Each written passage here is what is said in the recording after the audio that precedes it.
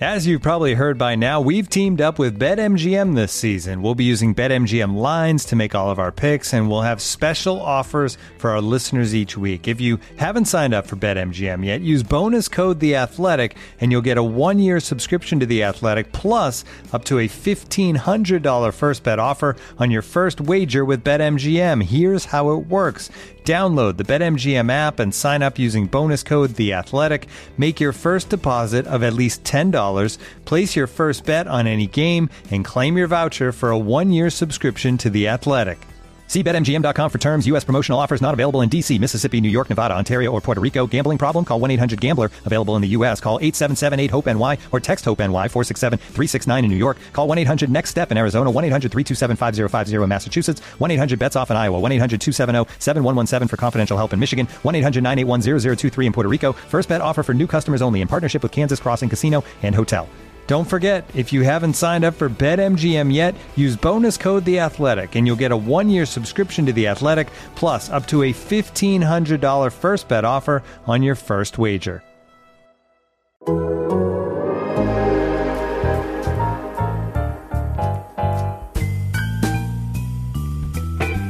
Hear that podcast growling, mean and angry. Hear those co-hosts shouting, it's Dana and Jay. All right, welcome into the latest edition of Hear That Podcast Growling. It's the Growler episode as we are going all in on Bengals Steelers round 1 for this year. Lot to get to. Jay, how are we doing? Doing well. It's Steeler week. It is Steeler week. It's a fun week. You know, it's always something. Somebody, I think I was on a Steelers podcast, and they're like, you know, does this kind of feel like a different week with new players? I was like, yeah, it's different. Both teams are in intensive COVID protocol right now. I'm at practice on Wednesday, and you know, and really it's still just surreal sometimes, but particularly now they amped up the protocol even more when you're in the intensive protocol. Every single player at practice, if they are not actually participating between the lines, that includes if you're stretching, if you're just standing on the sideline, anything you're doing in practice besides being involved, mask on. Like, it's just, they're trying everything they can to avoid the close contacts and all that stuff. So it's just very surreal. And guys take their masks off when they go out on the field. You know, it's all it's different. Ben Roethlisberger in the protocol. Everybody wakes up every morning waiting to see, is Ben going to get through today? Because if he gets through clear with no positive tests, he will be the quarterback for the Pittsburgh Steelers on Sunday. If he's not, Mason Rudolph will be. Changes the dynamic of this game a little bit. So yeah, a little different Steelers week. Yeah, and you wonder, I mean, so what Vance McDonald, I talked to Mark Caboli about this, which you'll hear a little later, but he tested positive on Monday. So really, when you think about the incubation period, 4, 5, maybe even 6 days, I think there's probably still some uneasy feelings in Pittsburgh right now, hoping that Ben can get through this and not end up testing positive. But as Mark said, that Vance is his best friend. He sits next to him on the plane. This is not an ideal situation for them, and it's going to be a totally different game. Although we have seen backup quarterbacks beat the Bengals for the Steelers before. That's not totally out of the question. We have seen this. And also, we've also seen Ben Roethlisberger with like every potential obstacle in front of him just find some way. You know, it's like broken leg, broken arm, like COVID protocol for a week, no practice, you know, whatever it is. I mean, it feels like every time they play Ben, he's got some sort of injury where he's limping on or off of the field at some point. It's just sort of the way this thing goes. It should be no shock that it's going to be part of the storyline here on Sunday, that he could just go out with no practice potentially during the week, and 2 bad knees, by the way, that also had him like wondering how much he was going to be able to do, and you know, potentially still stick it to the Bengals. It would be certainly on par for what's happened here. A real quick preview of what we're going to have today. Jay mentioned it, your interview with Mark Kaboly to give insight into what's going on with the 8-0 undefeated Pittsburgh Steelers, the only undefeated team left in football. So Bengals go to Heinz Field Sunday, 4:25, by the way, in the second window, which you would think, more national TV. Actually, more games in the second window this Sunday than the first window. So the Bengals still end up in the crowded window. But that said, very, very fun game. Joe Burrow's first trip to Heinz Field, which is exciting. We will talk a little bit about that and how they can keep him alive, potentially, against the best pass rush in football. Jay's got a story on fourth downs, which is really interesting about how good the Bengals have been and why that has been, and including the analytics behind that and some of the gut feel stuff. And so really, really interesting stuff. I highly recommend reading that. I want to talk a little bit about dumb social media posts. And then we're going to get into Jay's got stats because he has them. We have a run, pass, or boot, and we're going to come up with a Bengals growler bet on the fly for you. I just know we are. All right. Let's start with this before we jump into the game, just to get it out of the way. Takk McKinley, now a member of the Cincinnati Bengals, who is this is why we do this. This is why I do this. Holding the picture of his grandma when he was drafted, which is just an epic moment in draft history and one in our draft room that I will never forget. Shout out Brett Jagger, who that night, the Bengals intern from that draft night, who I think had just the greatest impression of Takk McKinley of all time. And so he is now a member of the Bengals. They picked him up off waivers, one of reportedly 4 teams to place a claim. Here's the thing on that. Bengals desperately need pass rush help. He is that. He's a former first-round pick who they considered drafting back in 2017, who is a pass rush specialist type who maybe he can find a way to revitalize himself. 2, he is only owed, I think, $875,000 the rest of this year that they would have to cover. 3, if he does play well and goes somewhere else, comp pick ramifications where they could get a positive comp pick out of him signing somewhere. So all 3 of those make this a pretty easy decision for the Bengals. Most notably, he could help them actually maybe win a game this year because they just need anybody. He's kind of like, okay, it's basically like they traded Carlos Dunlap for Takk McKinley at this point. So whatever that means to you. Yeah, I mean that was the kind of the strange thing about it, but that goes back to everybody. It's like the girl that thinks she can change the bad boy. Like every team thinks they can make a guy, a disgruntled guy, happy, that the new surroundings will be all it takes to make things right. And Carlos Dunlap spouts off on social media and basically demands a trade or demands his release, and they finally give it to him. And then they bring in a guy who spouted off on social media demanding a trade and whose production had really waned this year.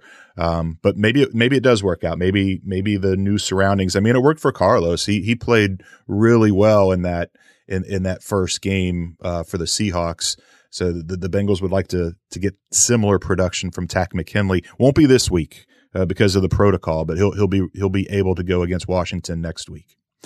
Yeah, I mean the one thing I'll say about Takk McKinley is that you take a guy who now is sort of playing for his career a little bit. I mean, certainly for his next contract, where if he can go out and have 7 productive games, get a couple of sacks, and make a difference, he could be looking at a lot more money in free agency. And when you're cast aside, I do think sometimes it does tend to turn the motivational light on for you, and maybe you just come in and kind of blindly just play your butt off. I think that's probably what they're hoping for, and see what happens from there. But really, any chance you're willing to take to get some pass rush right now, you will take, because they don't have any to speak of. So makes sense on a lot of levels for the Bengals, and we'll talk more about that in the lead up to the game against Washington. In the meantime, let's talk about how to approach the Steelers game in terms of protecting Joe Burrow. And that starts with the injury report and what this offensive line is going to look like. We're still kind of trying to read the tea leaves and read the injury report to figure that out. What we do know, which is not much, but for who's going to start where, Jonah Williams was a limited participant, so that's a good sign probably for him being able to go on Sunday. We will see more as the week goes on, but I think there's optimism that Jonah Williams will be starting left tackle. Trey Hopkins at center and Michael Jordan at guard are good to go, according to Zach Taylor. You have Bobby Hart was working out on the side. I'll talk about this with Joe Mixon too. I was watching him. It didn't look. This is my opinion on Bobby Hart. Did not look great trying to work out on the side. I feel like it's a stretch. I feel like he wants to go play because Fred Johnson is in the protocol, and there's no thought, well, he'll be able to go. If he can't, it'll be Akeem Adeniji. So one of those three guys is going to be playing right tackle. Take your pick on which one makes you happiest. But that's kind of where I think that's at. The question then is who's going to be playing at the other guard position. Will it be Quentin Spain? Will it be Alex Redmond? Will it be Xavier Su'a-Filo, who was activated? I don't think it'll be Su'a-Filo. I think you'll either see Redmond or Michael Jordan maybe moving over to right guard and Spain playing left guard. That really hasn't been figured out yet because I just think there's just a lot of there's a lot of moving pieces on who all is going to be where. But, I think that's kind of where we're settling in at right now. Yeah, I think a lot of it might come down to how they think this game is going to play out and what their game plan is going in, because we talked about this when they signed Quentin Spain, that he is so good as a pass blocker, whereas Alex Redmond's specialty is run blocking.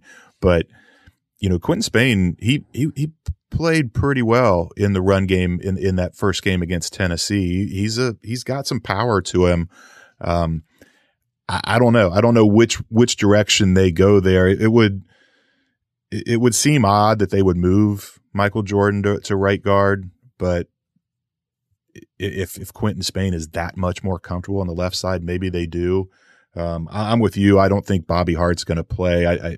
They wanted to see a full week of practice and him practice well. And the fact that he was just on the side last week, and as you said, not looking like he was moving all that great. It feels like a long shot. There is a chance that Fred Johnson can play, even though he's in protocol. He will be cleared on Saturday via the 10-day rule as long as he has the negative test. But again, there's a guy that doesn't practice all week. Is he that much better than Adeniji that you're going to throw him in there? It feels like it's going to be Adeniji. And I noticed on the depth chart that they released, and you can never, it's an unofficial depth chart, but it's still interesting when they make changes. And for the first time this year, they had Adeniji listed ahead of Fred Johnson on this week's depth chart. So I thought that was interesting. And that may be a clue as to who we'll see at right tackle on Sunday. The bottom line is whoever's in there is charged with protecting Joe Burrow for his life, because the Pittsburgh Steelers are coming for his soul, and they've been known to take souls. I was sort of I was in a very short. I got a conference call. It was me and Mike Tomlin yesterday, and it was very short. An unfortunate mix-up in the number or the Zoom room and all kinds of stuff that left both of us sitting waiting to get into a Zoom for about 10 minutes, staring at the same screen. Finally got him while I was on a cell phone with him, I think running to practice. But I sort of was asking about Burrow and the defense, and it wasn't long, but he was like, look. What makes us go? It's TJ Watt and Bud Dupree. This is not a secret.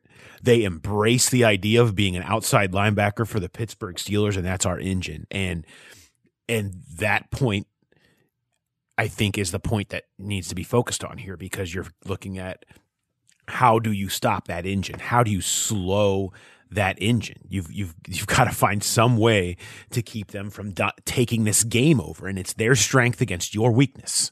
And that is not a good matchup for the Bengals right now, and especially right now when they're beat up. So what can they do? I mean, you've got to swing. You got to have quick game. You got to have screens. You got to have Joe Burrow's cadence. You got to, it's funny. I was asking questions about this as I'm attempting to write the story a little bit about how to offset a pass rush. Part of it, Joe Burrow is as good as using his cadence as a weapon as any quarterback in football right now.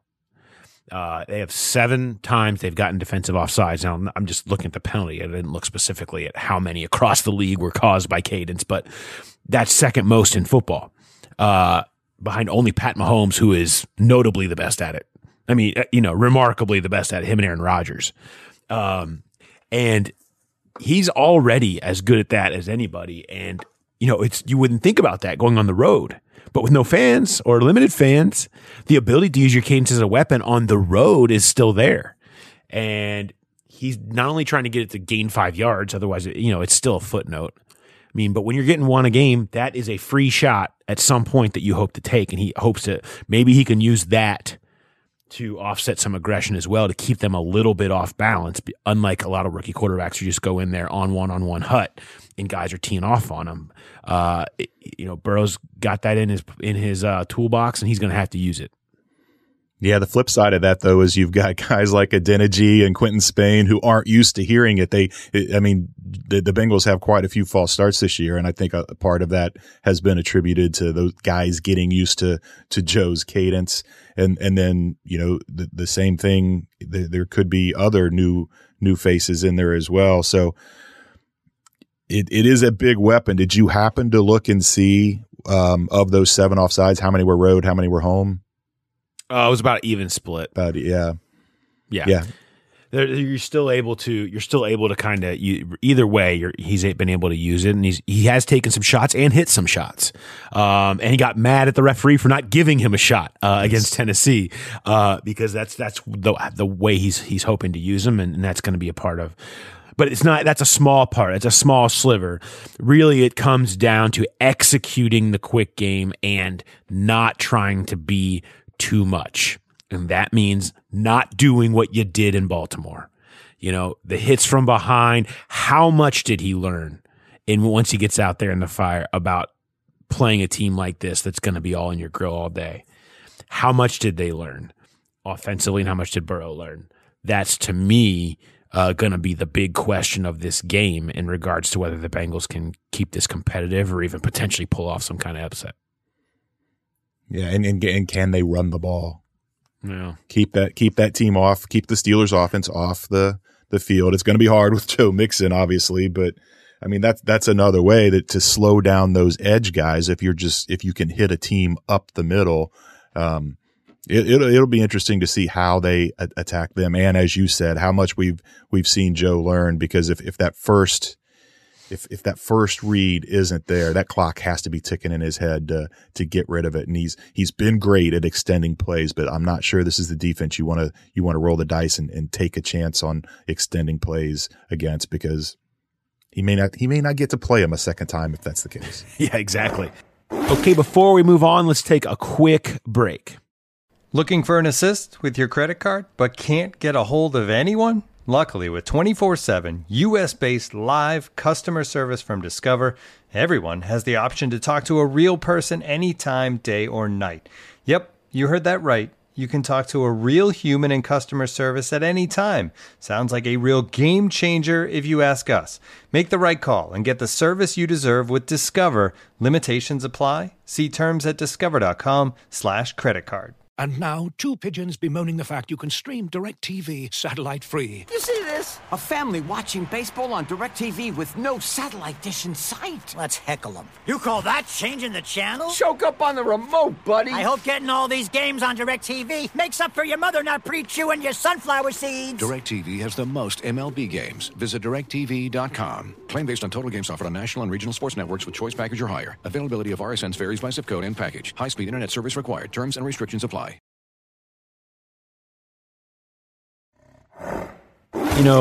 Another part is it's drive efficiency, as much as it's about running the ball. It's just they've got to scrape out points in as many drives as they can, whether they're quick, whether it's not, whether it's taking shots. They're going to have the Steelers DBs have given up, have gotten beat up by some receivers. I think the Bengals receivers have good matchups. They will most weeks with the guys that they have at their disposal. Making that be the matchup and less the trenches be the matchup is really going to be key. And that goes back to quick game, but also goes back to just finding your spots where you can get enough time to get these guys downfield. And if you do, I think that's how they can get some points and scrape things out. Part of that also is what you wrote about, Jay, and that's probably converting some fourth downs. It's probably getting in some drives where you're sitting there and being aggressive. You wrote about this. The Bengals are 16 of their last 17 on fourth down. And there's a lot that goes into that, and it's wild to watch that play out. It's insane. I mean, you just don't. I mean, most teams are around 50%. It's like a 2-point conversion. It's a coin flip of a play, and to be 16 of 17 is really remarkable. And then people will say, well, yeah, it's because they're a bad team and they're always losing and they have to go for these. 8 of the 17 were those type of situations where it's late in the game and any team would go for it. But 9 of those plays are them embracing analytics. The Sam Francis, who's 25 years old, 2017 college graduate. He was an intern with the Bills analytics department. Zach brings him in and has really given him a key role where he is on the headset on game day. He goes over every possible scenario, and it's as early as first down. Sometimes, ideally, they like to do it before the second down, and they'll say, "Hey, if depending on the score, the time of the game, where they're out on the field, if we get to 4th and say 5 on this series, the book says go for it." And Zach's got that in the back of his head, and that plays into the play calls he makes on second down and third down at times. And what we've seen during this run of 17 fourth down attempts, 16 conversions, only one has been longer than 4th and 5. And that was the 4th and 9 late at Indianapolis when Joe Burrow hit AJ Green for 10 yards to keep that final drive going, and then Burrow ended up throwing the pick a couple plays later. But most of the time they're in these 4th and 5, 4th and 3 situations, and they're going for it sometimes when they're on their side of the field. And it's really remarkable when you look at the numbers, because teams just you don't have that kind of success. 16 out of 17. This goes back, and I mentioned this to Zach when I talked to him for this story. This streak started on an Andy Dalton pass to John Ross, as all good streaks do. I mean, that's how far this goes back. This goes back to week 15 last year against the Patriots that they've been doing this. And, they had that Cleveland game. Sam talked about the Cleveland game when the week 2 game Thursday night, they were 5 for 5 on 4th downs. And he said that's the game that really kind of showed him this killer instinct that Joe Burrow has. And then Zach used that exact same phrase, the killer instinct. The Tennessee game, they had just given up a touchdown, so they're down. They're leading 10-7. It's late in the second quarter, and they've got the ball on their own 43, 4th and 5. That kind of feels like maybe you punt the ball and hope your defense doesn't give up points in the final 2 minutes the way they do so often. If you go for it and don't get it, you're almost certainly going to give up points, maybe give up the lead. They say, screw it. The book says go for it. They go for it. Joe Burrow ends up hitting T. Higgins for 22 yards. They end up finishing that drive with a touchdown and leaving just 32 seconds on the clock, take a 17-7 lead, and basically took control of the game from that point. Those are just some of the key. It's not just hey, they're good on 4th down. It's what these 4th downs have meant. 14 of the 16 conversions have extended drives that have ended in points. That's the thing about this. And people, the analytics revolution in the NFL has been going on for a while. And the Bengals, and to be quite honest, are on the lower end of I wouldn't say embracing it, but staffing it. Yes. Most teams have more than, hey, 25-year-old Sam Francis is our analytics department, but at least they have Sam Francis on the headset and they're playing the numbers, and all of that stuff as far as in-games things go. That's the difference. I mean, that's the difference in drive efficiency. When you talk about how the Bengals are second in the league the last 3 weeks, in 3.3 points per drive, that this is part of what it goes back to. It's the understanding of the risk reward of it all and the book. This is like, Jay, when you and I play blackjack next to each other, and I am not the blackjack aficionado that you are. I don't spend late nights in the Pittsburgh casinos, allegedly. And I just say, Jay, book. It's like I got you in my ear, right? Right. You know, book says, and sometimes when you're a coach and you got a million different things going on, you need to have that boom in your, you know, and I think that has paid off for them. And it pays off a little bit more when you hit them. And when you got a guy like Burrow, who's so good at, I think, converting a lot of this stuff. That's part of this. And it's going to take probably, I'm going to go ahead, bold claim, if the Bengals were to pull this upset, they will convert at least 3 4th downs. That's my opinion in the game. That way we'll convert 3 4th downs if they win. Check that stat if that happens. Yeah, because they've shown that if they're behind, then a 4th down comes up, they'll feel the need to go for 4th, and if they are ahead and they get a 4th and short, they'll go for it as part of that killer instinct they're trying to come up with. If you remember, it was a 4th down conversion that gave them their second touchdown in Indy to go up 14-0. You could figure they're already on the road. They're up 7-0. They'll just kick the field goal here and take a 2-possession lead. And they went for it there. So you're right. I think however this game plays out, behind or in front, we're going to see them go for it a couple times. And the interesting thing about that is the Steelers, as is often the case, are the complete opposite of the Bengals in this, because they lead the NFL in 4th down efficiency on defense. Teams have gone for it 11 times against the Steelers on 4th down and only converted twice. So the proverbial something has to give in this game. Jay's got stats. As always, that's a fun game within the game to keep an eye out for if it plays out on Sunday, and what can be critical spots. And we could be sitting here after the game on Sunday writing about this exact topic in some way, shape, or form. Speaking of Jay's got stats, you've got losing time stats, Jay. Bengals, Steelers losing time stats. If you are an optimistic Bobby, scroll ahead about 3 minutes. If you're on his and you just prefer just to only hear the good, if your echo chamber of news is positive Bengals news and you try to stay away from the negative, this is not the segment for you. Jay's got losing time stats, Bengals, Steelers. What do you got? Yeah, the whole genesis of losing time goes back to 2017. The Bengals were winning. I believe it was 17-3. Monday Night Football against the Steelers. Against the Steelers, yes. And the Steelers drive down and get a field goal right before halftime, and really kind of swung the momentum and ended up winning that game. And I was like, they do this every single time they play the Bengals. It seems like so I went back and I looked, and this goes back to 2007.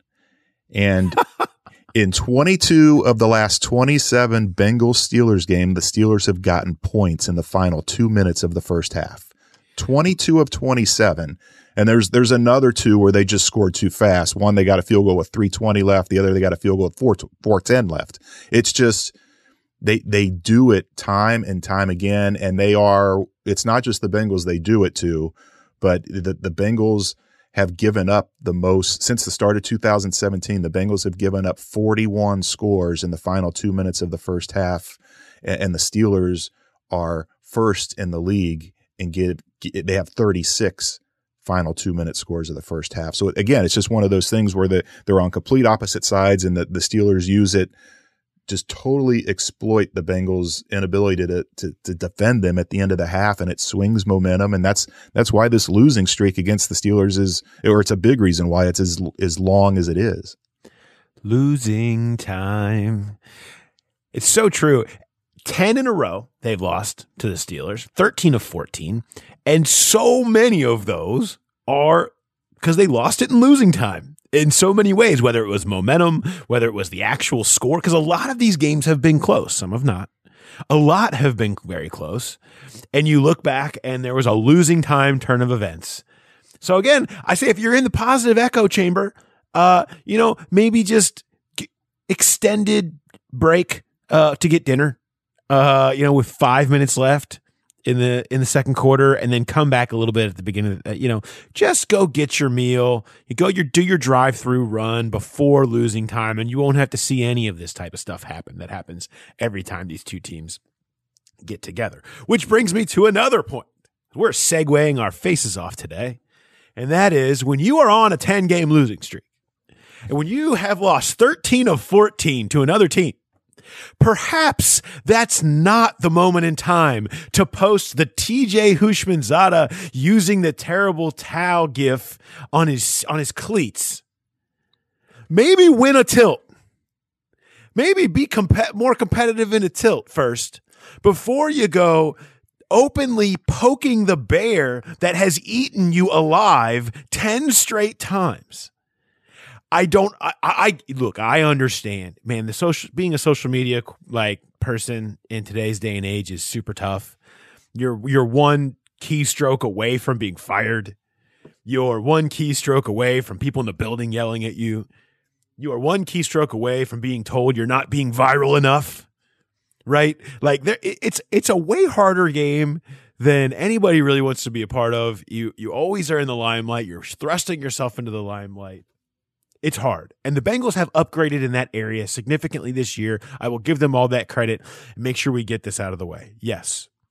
That said, read the room. Not the time. Not the time when you've been getting your butts kicked by the Steelers to go into Heinz Field and tweet out the taunting gif at the Steelers, which understandably set off some of their former players, their current players noticing it. Their fans are all out of control.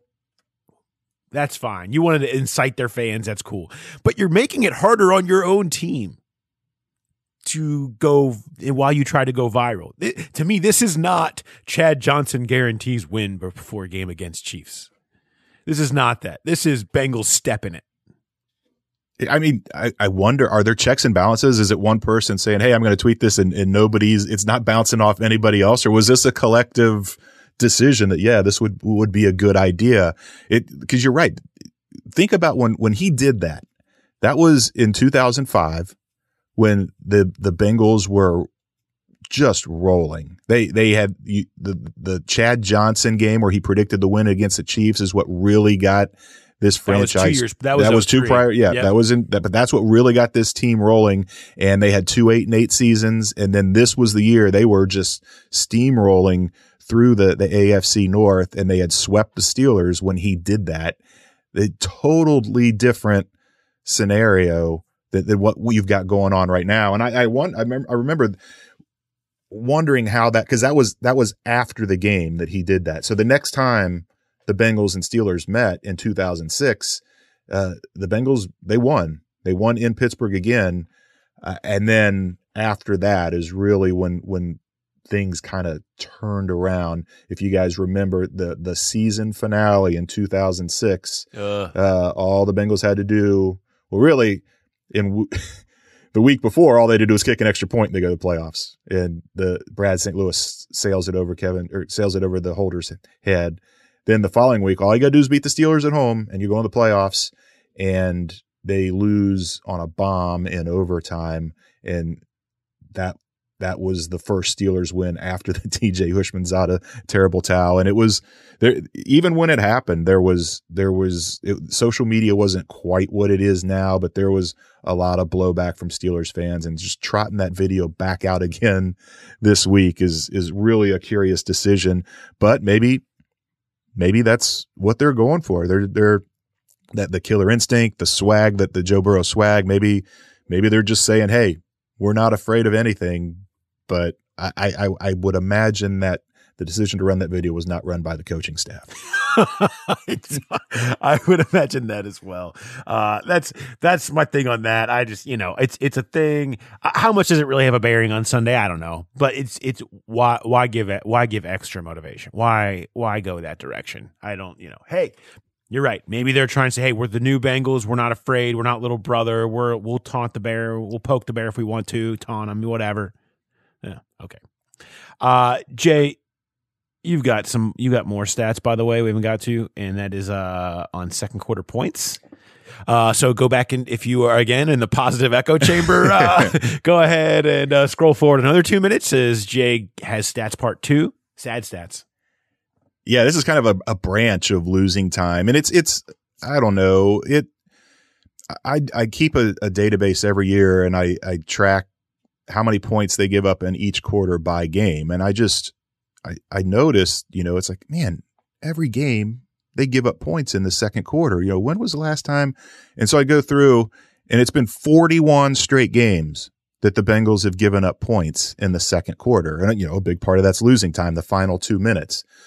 So I got some help from the folks at Sports Radar to help me create some reports, and 41 consecutive games giving up points in the second quarter is the second longest streak in NFL history since they started tracking quarters, points scored in quarters in 1991. That's when they really got serious with play tracking. The Raiders gave up 43 or gave up points in the second quarter 43 games in a row, and from 2003 to 2006. The Seahawks currently have given up 41 or given up points in 41 straight games in the fourth quarter. But this is what's weird. So the Bengals streak is active, second quarter.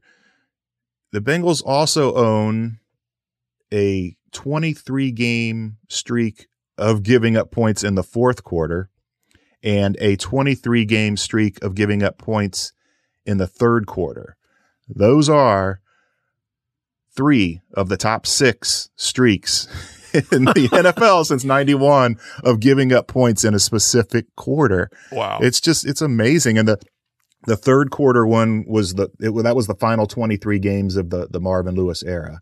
And the 23 straight games of giving up points in the fourth quarter was back in the dark days. Well, really, it wasn't quite. It was the 90s, but it was when things were you felt like things were starting to turn around. That was in 97 and 98 when Bruce Coslet replaced David Shula.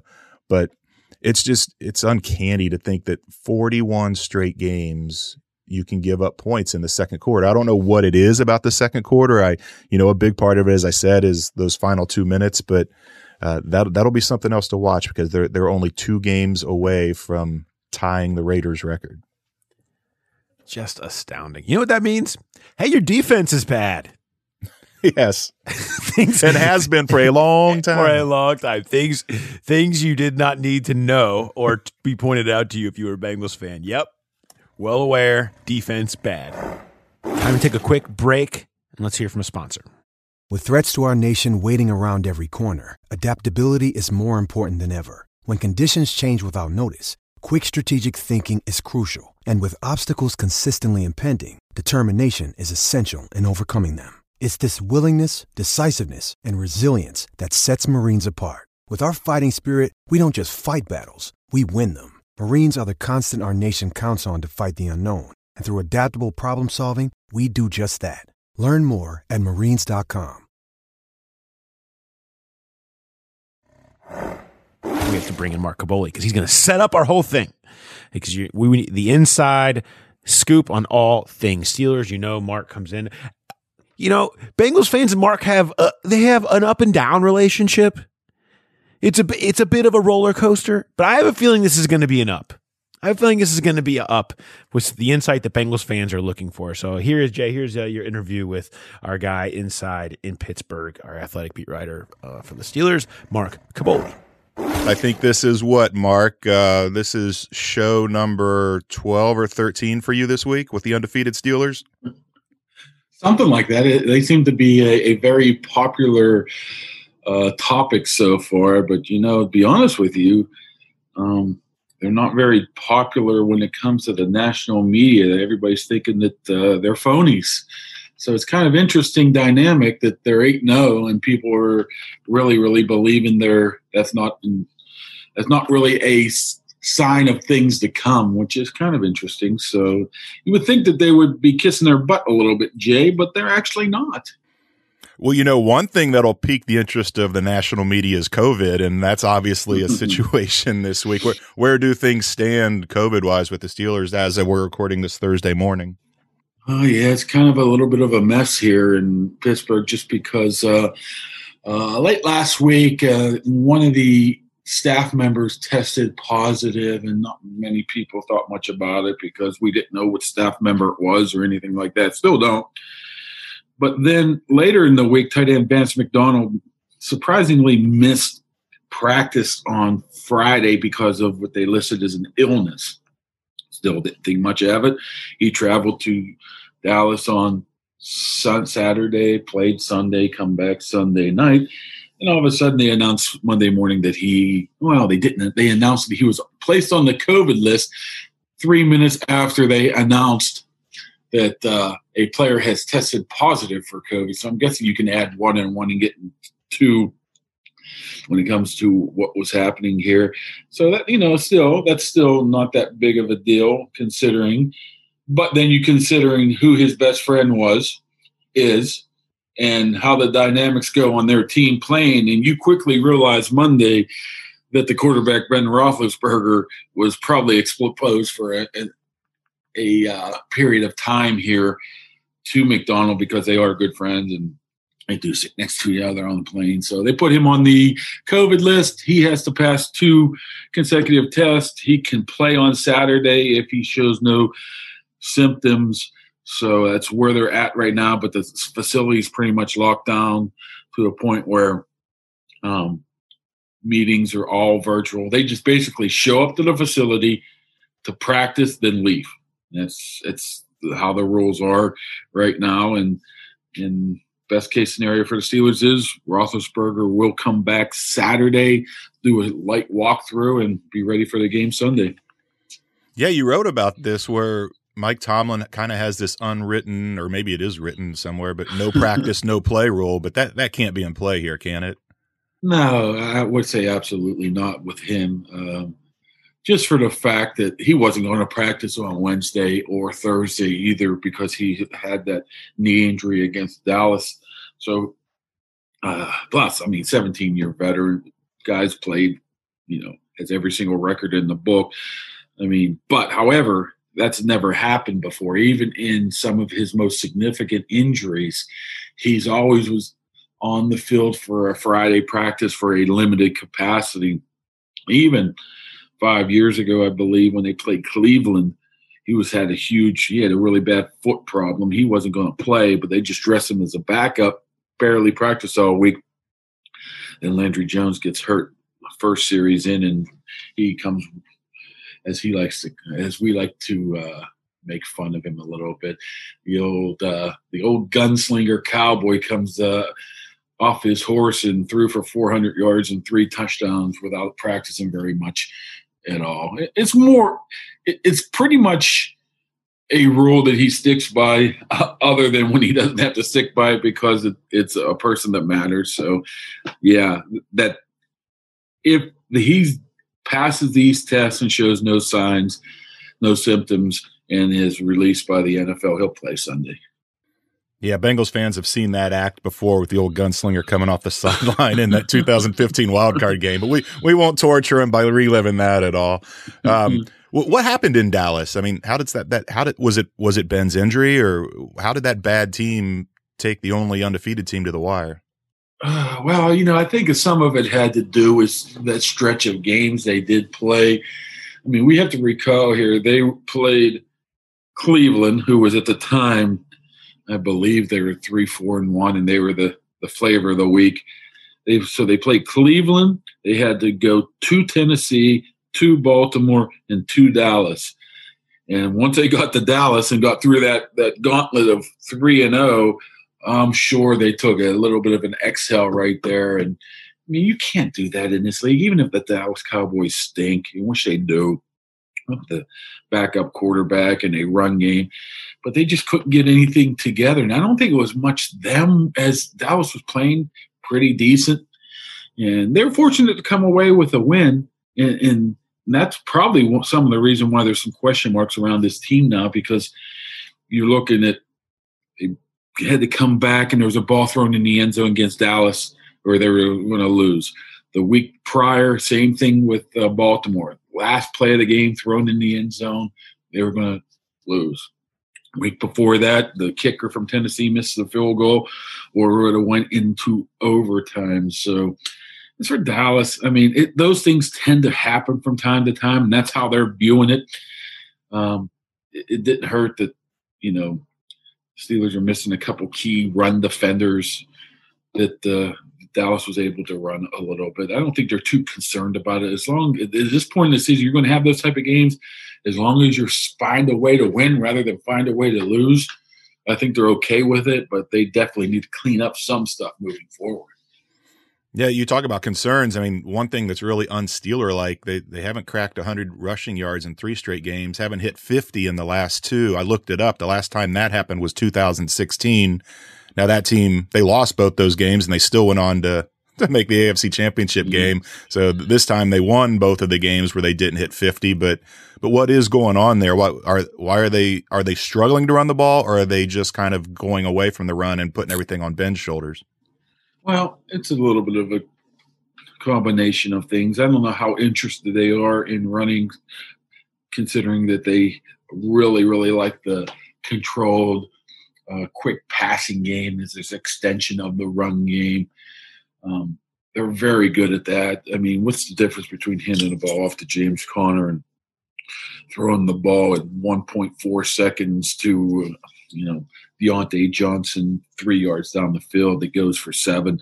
That has part to do with it. I mean, against Dallas, they just weren't interested. Dallas was very interested in stopping the run. They were playing some of the old Bears 46 defense and made it difficult. And instead of pounding your head against the wall, they just said, okay, forget about it. We won't run the ball. But it's been a concern, not a concern, but it's been a problem where they aren't even when they were running for 100 yards, I think they had 4 or 5 straight games where a running back ran for 100 yards. That still was a little misleading because there's some big gains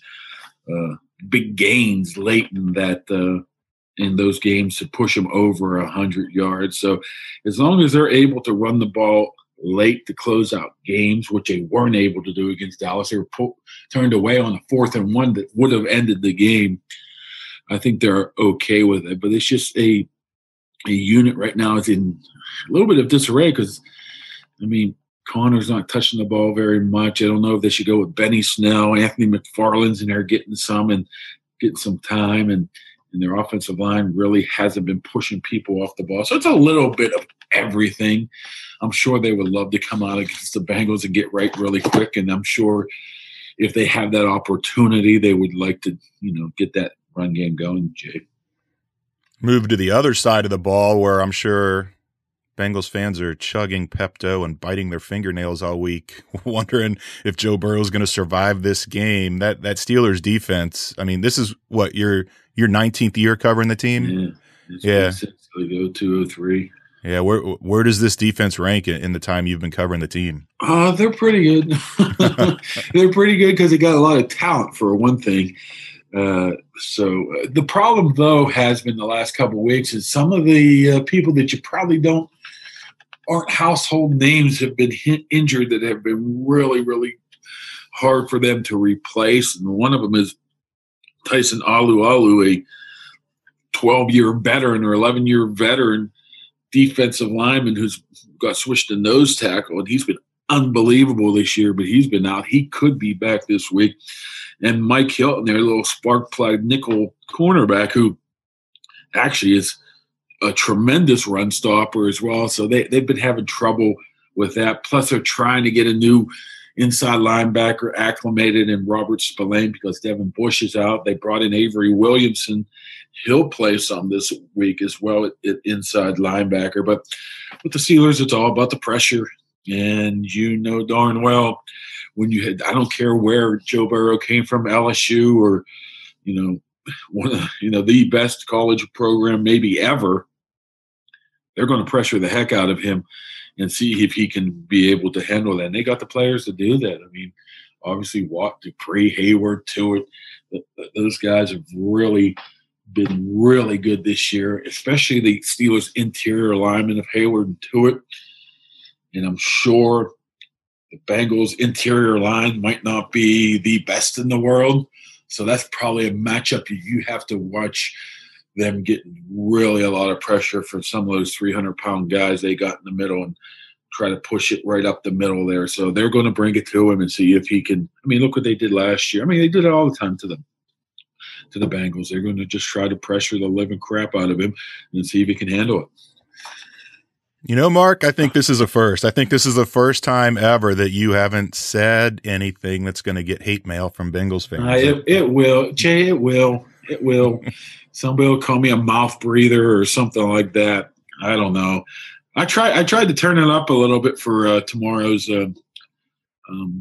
whip around. So maybe I was trying to get to some of the fans. But you know, the Bengals are actually. I got more issues with the Browns now than the Bengals. At least the Bengals have some sort semblance of life.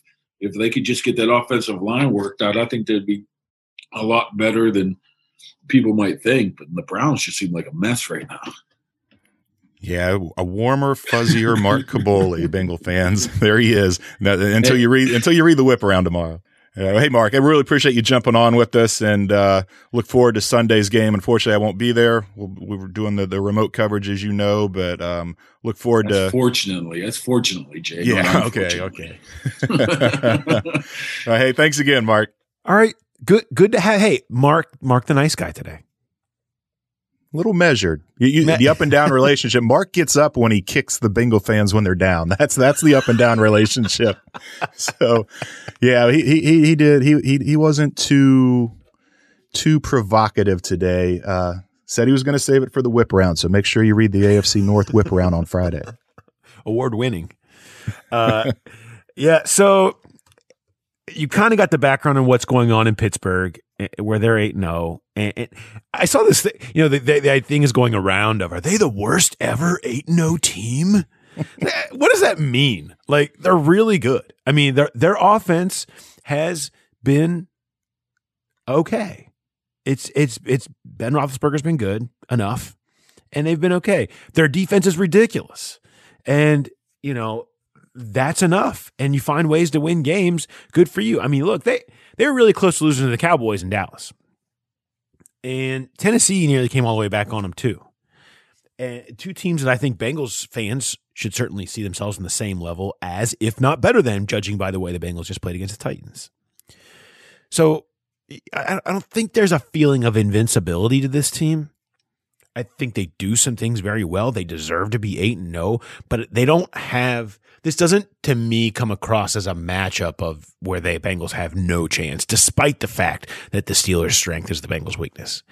It doesn't come across that way to me. I think it's a bad matchup, but I think when you look at what teams have found their way in against the Steelers, except for Baltimore. No, even Baltimore had a chance to win the game on the final play. That's true. So it's going to be interesting with the COVID situation they've got going on there with Ben. And as Mark mentioned, you know, they're 3 straight road games. That's going to take it out of a team. And now being home against a team you've absolutely owned, I would be surprised if the Bengals won this, but I would be more surprised if it was a rout. I feel like we're going to see that progression continue in the form of at least being competitive against the best team in record-wise in football. I do expect it to be an entertaining and a close game. I'm with you on that. Let's run pass or boot this before we get into predictions and growler bet. What I like this, Jay. I'll give you the honors. You came up with it, so I'll give you the honors of throwing it out there. Yeah. Okay. So run, pass, or boot. Which will be greater on Sunday? Steelers sack yardage, Bengals points scored, or the longest Bengals reception. And if you're playing along at home, I'll give you a little hint here. The last time, the 2 games last year, the Steelers sack yardage was 34 and 69. So if we see a repeat of that Monday night game, then that's the obvious run, because none of those other numbers are topping 69, you wouldn't think. But the games before that were 24, 16, 11, 32, 11. It's kind of you kind of would expect it to be in the teens, maybe low 20s for sack yardage. I'm still going to run with that one. I think it's going to be hard with the condition of this Bengals offensive line and the excellence of that Steelers defense for them to shut down a Steelers pass rush. They're going to get to Burrow, you would think, 3, 4, 5 times, 5, 6, 7 yards per time. So that number is going to be pretty high. I'll pass on the longest reception. I do think they'll be able to. You mentioned the struggles, the matchups with the Bengals receivers and the Steelers DBs. I think Joe Burrow will be able to hit 1 or 2 for some decent gashes, and then I'll boot Bengals points. I see this as a 17-16, 16-10, 16-13, 21-6, that kind of game. So that's the order I'll go. I'll run with the sack yardage, pass on the receptions or the longest reception, and boot Bengals points. I'll run with reception. I think at some point they're going to hit some sort of catch and run or screen or something like that. I do think one of their quick game plays I think will get out. They've got enough guys, especially you get Mixon back.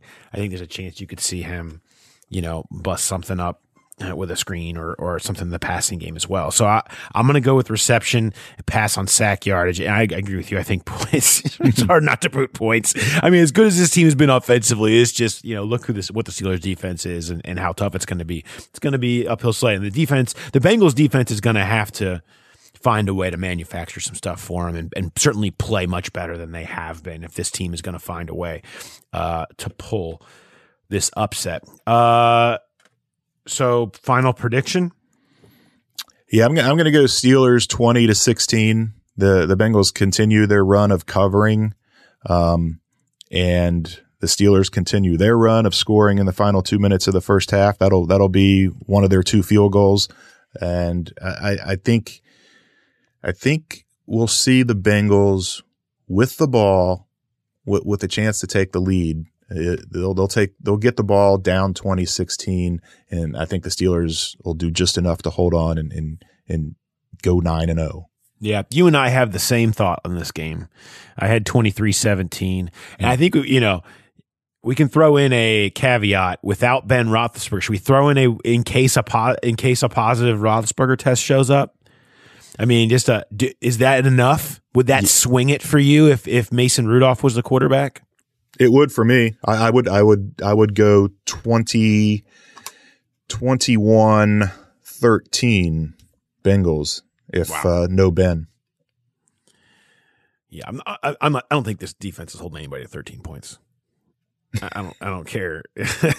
I don't care who's rolling out there. Okay, I don't care if much respect to whoever the quarterback at Hamilton High School is, but whoever Hamilton High School's quarterback could probably go out there and top 13 with the playmakers that the Steelers have and the way the Bengals defense has struggled. I don't know that it's swing. I feel like you want it to swing it for you, but just like how many of these games do you got to see? I think the Bengals are probably good enough that they. I can't even say it. Like I want to say it. I feel like I should say it. But to say that the Bengals will beat the Steelers, they've lost 10 in a row. They've lost 13 of 14. Bud Dupree, TJ Watt, I even with Mason Rudolph, I have a hard time going there. I really do. Because I don't think that quarterback play is necessarily the reason the Steelers will win this game. I think their pass rushers is the reason they will win this game. I think their ability to slow down everything the Bengals want to do is going to be the reason they will win this game. I'll say I think the Steelers still win. We'll say 18-17 with Mason Rudolph. 6 field goals. Yeah, yes, and 23-17 with Ben Roethlisberger is going to be my prediction. All right, Bengals Growler bet. We don't want to make it too easy. We need to make it hard. So perhaps we should go with some combination of our run, pass, or boot here. How about we go sack yardage times Bengals points? Sack works. Yardage times Bengals points in this game. Now, I'm going to make 0 off the board. No winners. No one's getting me with the 0. Where the Bengals get shut out or there are no sacks. I'm just not going to do it. Okay? Been burned like this before almost, and I'm not going to have it happen again.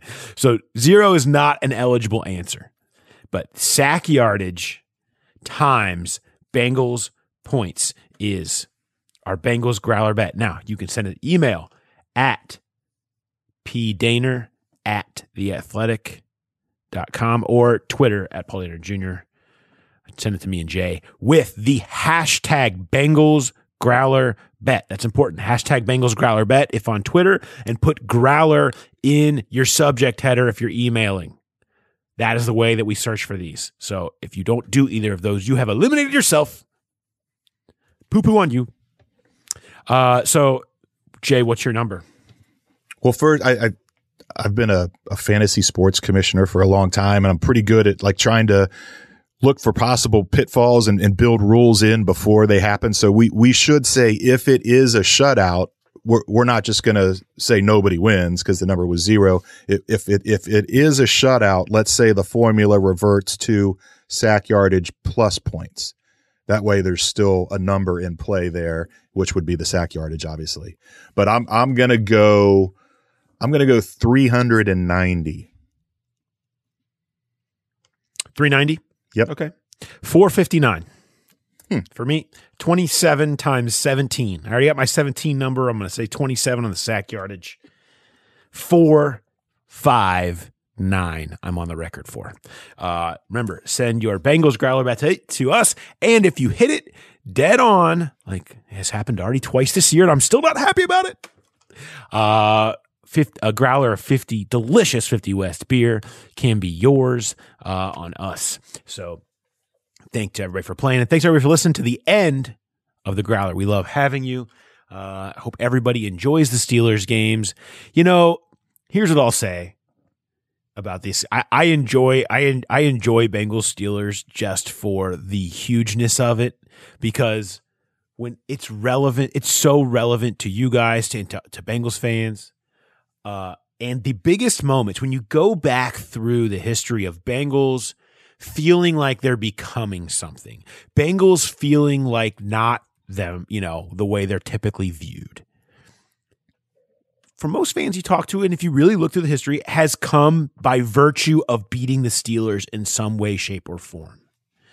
You know, and that goes throughout really this whole century. That has been the case. When it's been the benchmark for when they're becoming something. And that's why I look at these two games in particular. You know, we talked about, I mean, I think I circled the next game at Paul Brown Stadium, but particularly these two games as a chance to really show that the Bengals are becoming something, because they will always be measured by the Steelers. They just will, because of 10 in a row, because of 13 of 14, because of Carson Palmer's knee, because of 2015, because of all of these things that have happened and the nature of this relationship, if you will. It's always an opportunity for the Bengals to show that they are not what they typically have been. And so for that reason, Sunday's going to be fun. Really looking forward to it, as always, and looking forward to bringing the walkout to you guys. So we will be back with the walkout after the game against the Steelers. Keep an eye out for that late Sunday night, into the Monday morning, as they're in the late window. So should be fun. Thanks everybody for listening, and we'll talk to you next time I hear that podcast growling. Have a good one, everybody.